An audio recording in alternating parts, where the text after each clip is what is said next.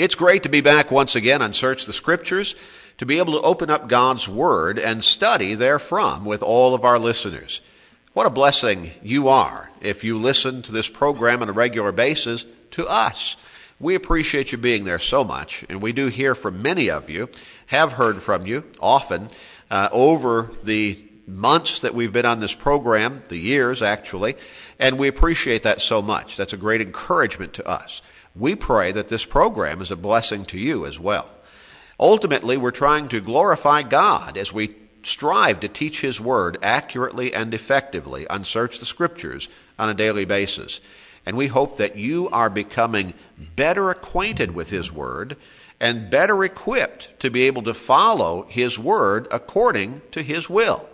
We pray for you. We really do care about you. And we pray that you are becoming better able to make your decision as to what you're going to do about following God faithfully and scripturally. We pray that you're going to make that right decision. It's great to be here today to study with Dwayne Kennedy.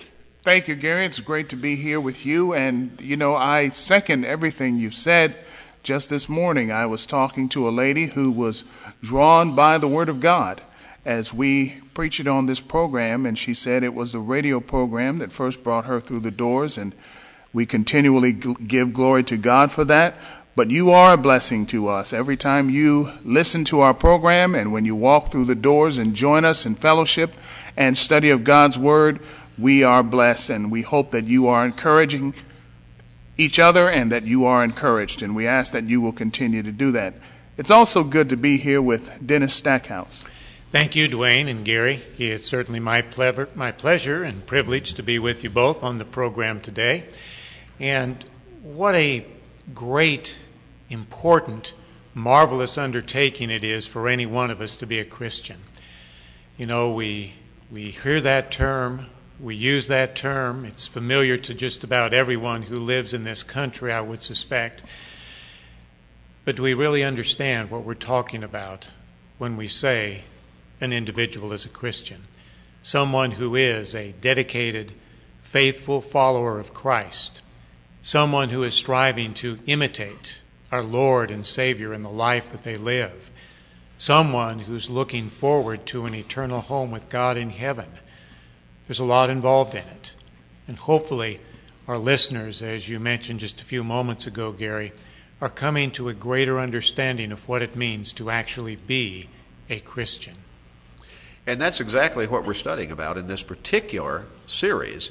And we're actually going to bring that to a close today with today's program. We've been talking about not just being a Christian, but about the fact that you can be just a Christian. Mm-hmm. Just a Christian. No more. Nothing more, nothing less. Just a Christian. What a great message that is. It really is. We've been emphasizing that it is a message of pure Christianity, in that this is exactly the identity that we find in Scripture, isn't it? Certainly is. The disciples were first called Christians in Antioch, in Acts chapter 11 and verse 26. That's right. When Paul made his defense before King Agrippa and Festus, the Roman governor, Agrippa responded, "You almost persuade me to be a Christian."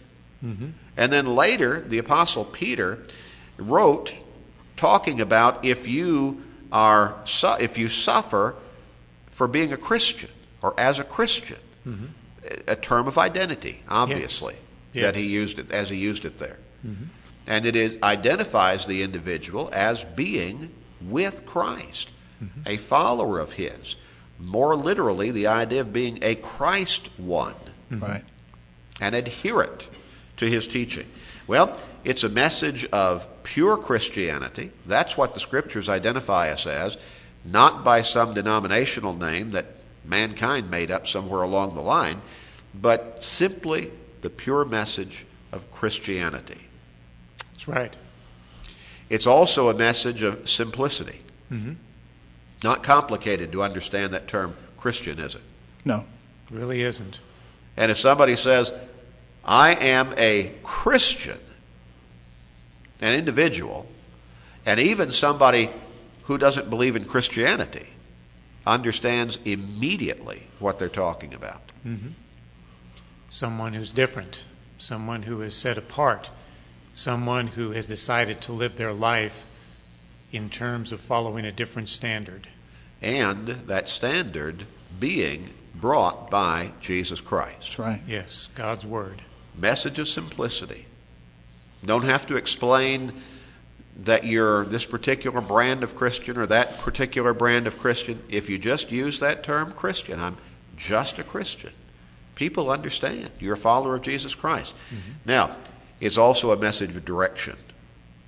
If we're a Christian, it's a message of following God's Word, God's way.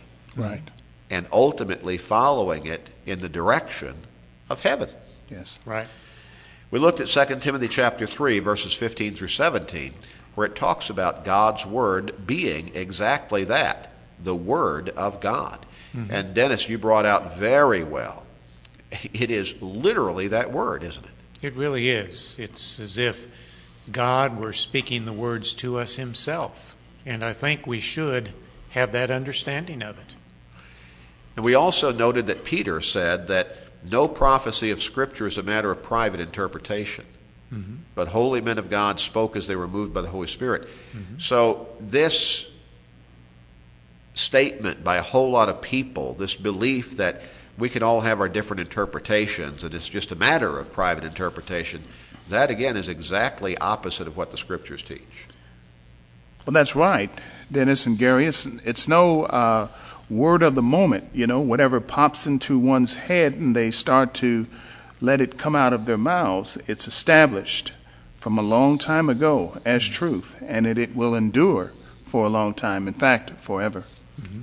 As God's Word.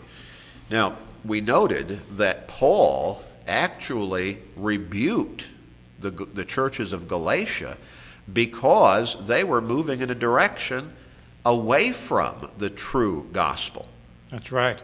He talked about a different gospel, and then he quickly said it's not really a different gospel, or it's not really the gospel, it's a perverted gospel. Right. Right. And we made the point that once you change the gospel, it ceases to be the gospel. Yes. Exactly the case. Let's turn to Revelation chapter 22. And how about reading verses 18 and 19, Dwayne? I'm sorry, before we do that, let's go back to Romans chapter 16. How about reading verses 17 and 18? I apologize, I jumped a little ahead there. Now I urge you, brethren, note those who cause divisions and offenses contrary to the doctrine which you have learned, and avoid them. For those who are such do not serve our Lord Jesus Christ, but their own belly, and by smooth words and flattering speech deceive the hearts of the simple. Once again, here we find the Apostle Paul emphasizing that truth needs to be followed. Right. And he tells them, I urge you, brethren, note those who cause divisions and offenses contrary to the doctrine which you learned. In other words, different from the doctrine. Now, this really parallels what he wrote to the Galatian congregations, doesn't it? Yes. Well, it does. It indicates again very clearly, Gary, there is a pattern and it needs to be followed. And if we deviate from it, Paul said also here in Romans, after you've noted those people, you avoid them. Now that's how serious a charge it is. That's right. These are false teachers. Exactly. They can lead you astray spiritually. Yes. Mm-hmm. They can actually, if you follow their teaching, lead you away from heaven, mm-hmm. even though they're claiming to try to help you get to heaven. Mm-hmm. Yeah, and again, Paul made that clear there in the 18th verse, the first phrase, for those who are such, in other words, those who cause divisions and offenses contrary to the gospel, those who are such do not serve our Lord Jesus Christ. Boy, what a thing to have slapped on you. It ought to sober us up. Really. We need to be very careful and very focused upon making sure we're following God's Word the way God has given it to us. We do. And thus this message of being just a Christian, again, is a message of direction. We remind our listeners what we talked about in our last program on this subject from Jude chapter 1 and verse 3, where Jude says, the faith has been once for all delivered. Mm-hmm. Right. Once for all delivered. Yes. And then Paul wrote the Philippians in chapter 1 that he equated that faith with the gospel. In fact, he put it, the faith of the gospel. That's exactly right. We need to follow God's word just the way he gave it to us. Mm-hmm. That's right. Smooth words and flattering speech does not the gospel make. Mm-hmm. And although there may be people out there with certain ability and they can come up with words that sound good and convey meaning, the simple truth is the simple truth. And we need to communicate God's word. It is the word that changes the heart. Mm-hmm. What did Jesus say will set us free? The truth will set us free. John chapter 8 and verse 32. That's right. Not something will set us free, not some belief will set us free, not what sounds good to us will set us free, but he said the truth will set us free. That's right. In Revelation chapter 22, verses 18 and 19, Dennis, our Lord, I believe, is speaking there. What does he say? For I testify to everyone who hears the words of the prophecy of this book, if anyone adds to these things, God will add to him the plagues that are written in this book. And if anyone takes away from the words of the book of this prophecy, God shall take away his part from the book of life, from the holy city, and from the things which are written in this book. Now, I believe the Lord is speaking there. I think the case can be made pretty strongly that these are his words. If you're looking in a red highlighted edition of the New Testament, you're probably not going to find those particular passages highlighted in red. Mm-hmm. But when you look at the context around them, Jesus is speaking in that particular context. Mm-hmm. And certainly whether these are his very words and that he is the one actually speaking these, or whether it is John simply writing by inspiration here, they are God's word. They certainly are. That's and right. this warning is extremely strong. Mm-hmm. It's a warning to not tamper with this prophecy. Don't mess with it. Yeah. At all. Don't mess with it. If anyone adds to these things, God will add to him the plagues that are written in this book. If you read through this particular book, you don't want those plagues added to you. No, I don't. This is serious stuff. And if anyone takes away from the prophecies, the words of the book of this prophecy, God shall take away his part from the book of life, from the holy city, from the things which are written in this book. Now, to take away his part from the book of life, what is that tantamount to? Not going to heaven. Not going to heaven. Exactly. Not going to heaven.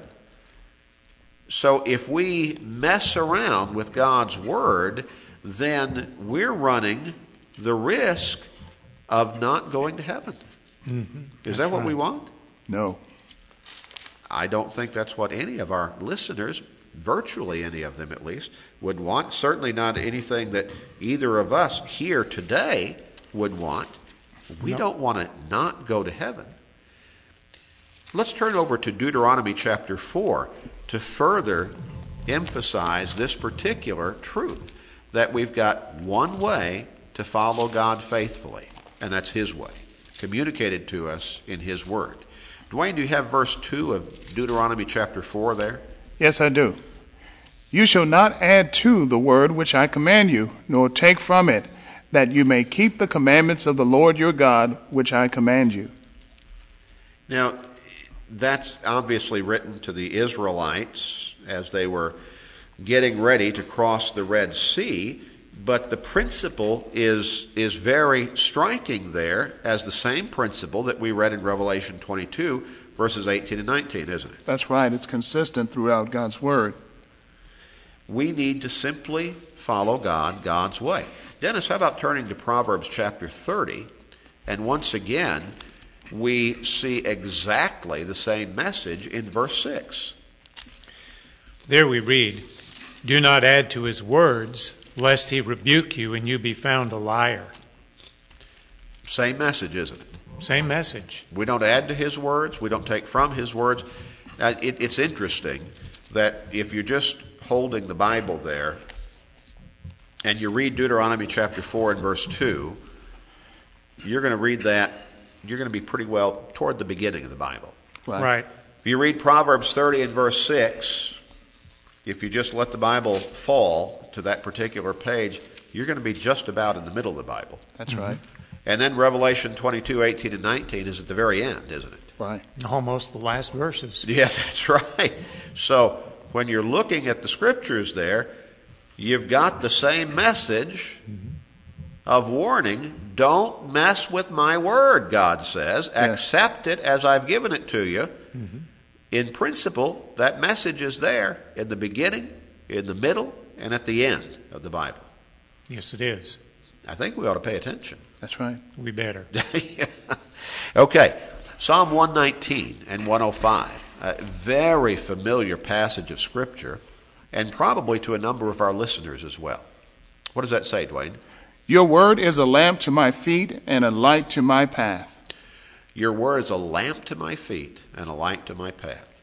Now, what's the significance of that? A lamp and a light. It's a guide, something that we can see. We can see the way that we are headed, and it points out or shows us a particular path from which we should not stray. It shows us the path we should be traveling, we want to go by, That's right. if we want to be faithful to God. I think another thing we can get out of that, fellas, is the fact that many times in the Scriptures the world is spoken of as living in darkness. If it's dark, we need a light in order to find our way. And certainly God's Word provides that light for us as we're trying to navigate this world of darkness. And of course, in speaking about the world as a place of darkness, we're talking about it as a place where sin abounds. The world is literally caught up in the darkness of sin, isn't it? There's no question about it. God's Word serves as a light to guide us through our lives in this world and ultimately to the glories of heaven, That's right. where God and Christ serve as the light.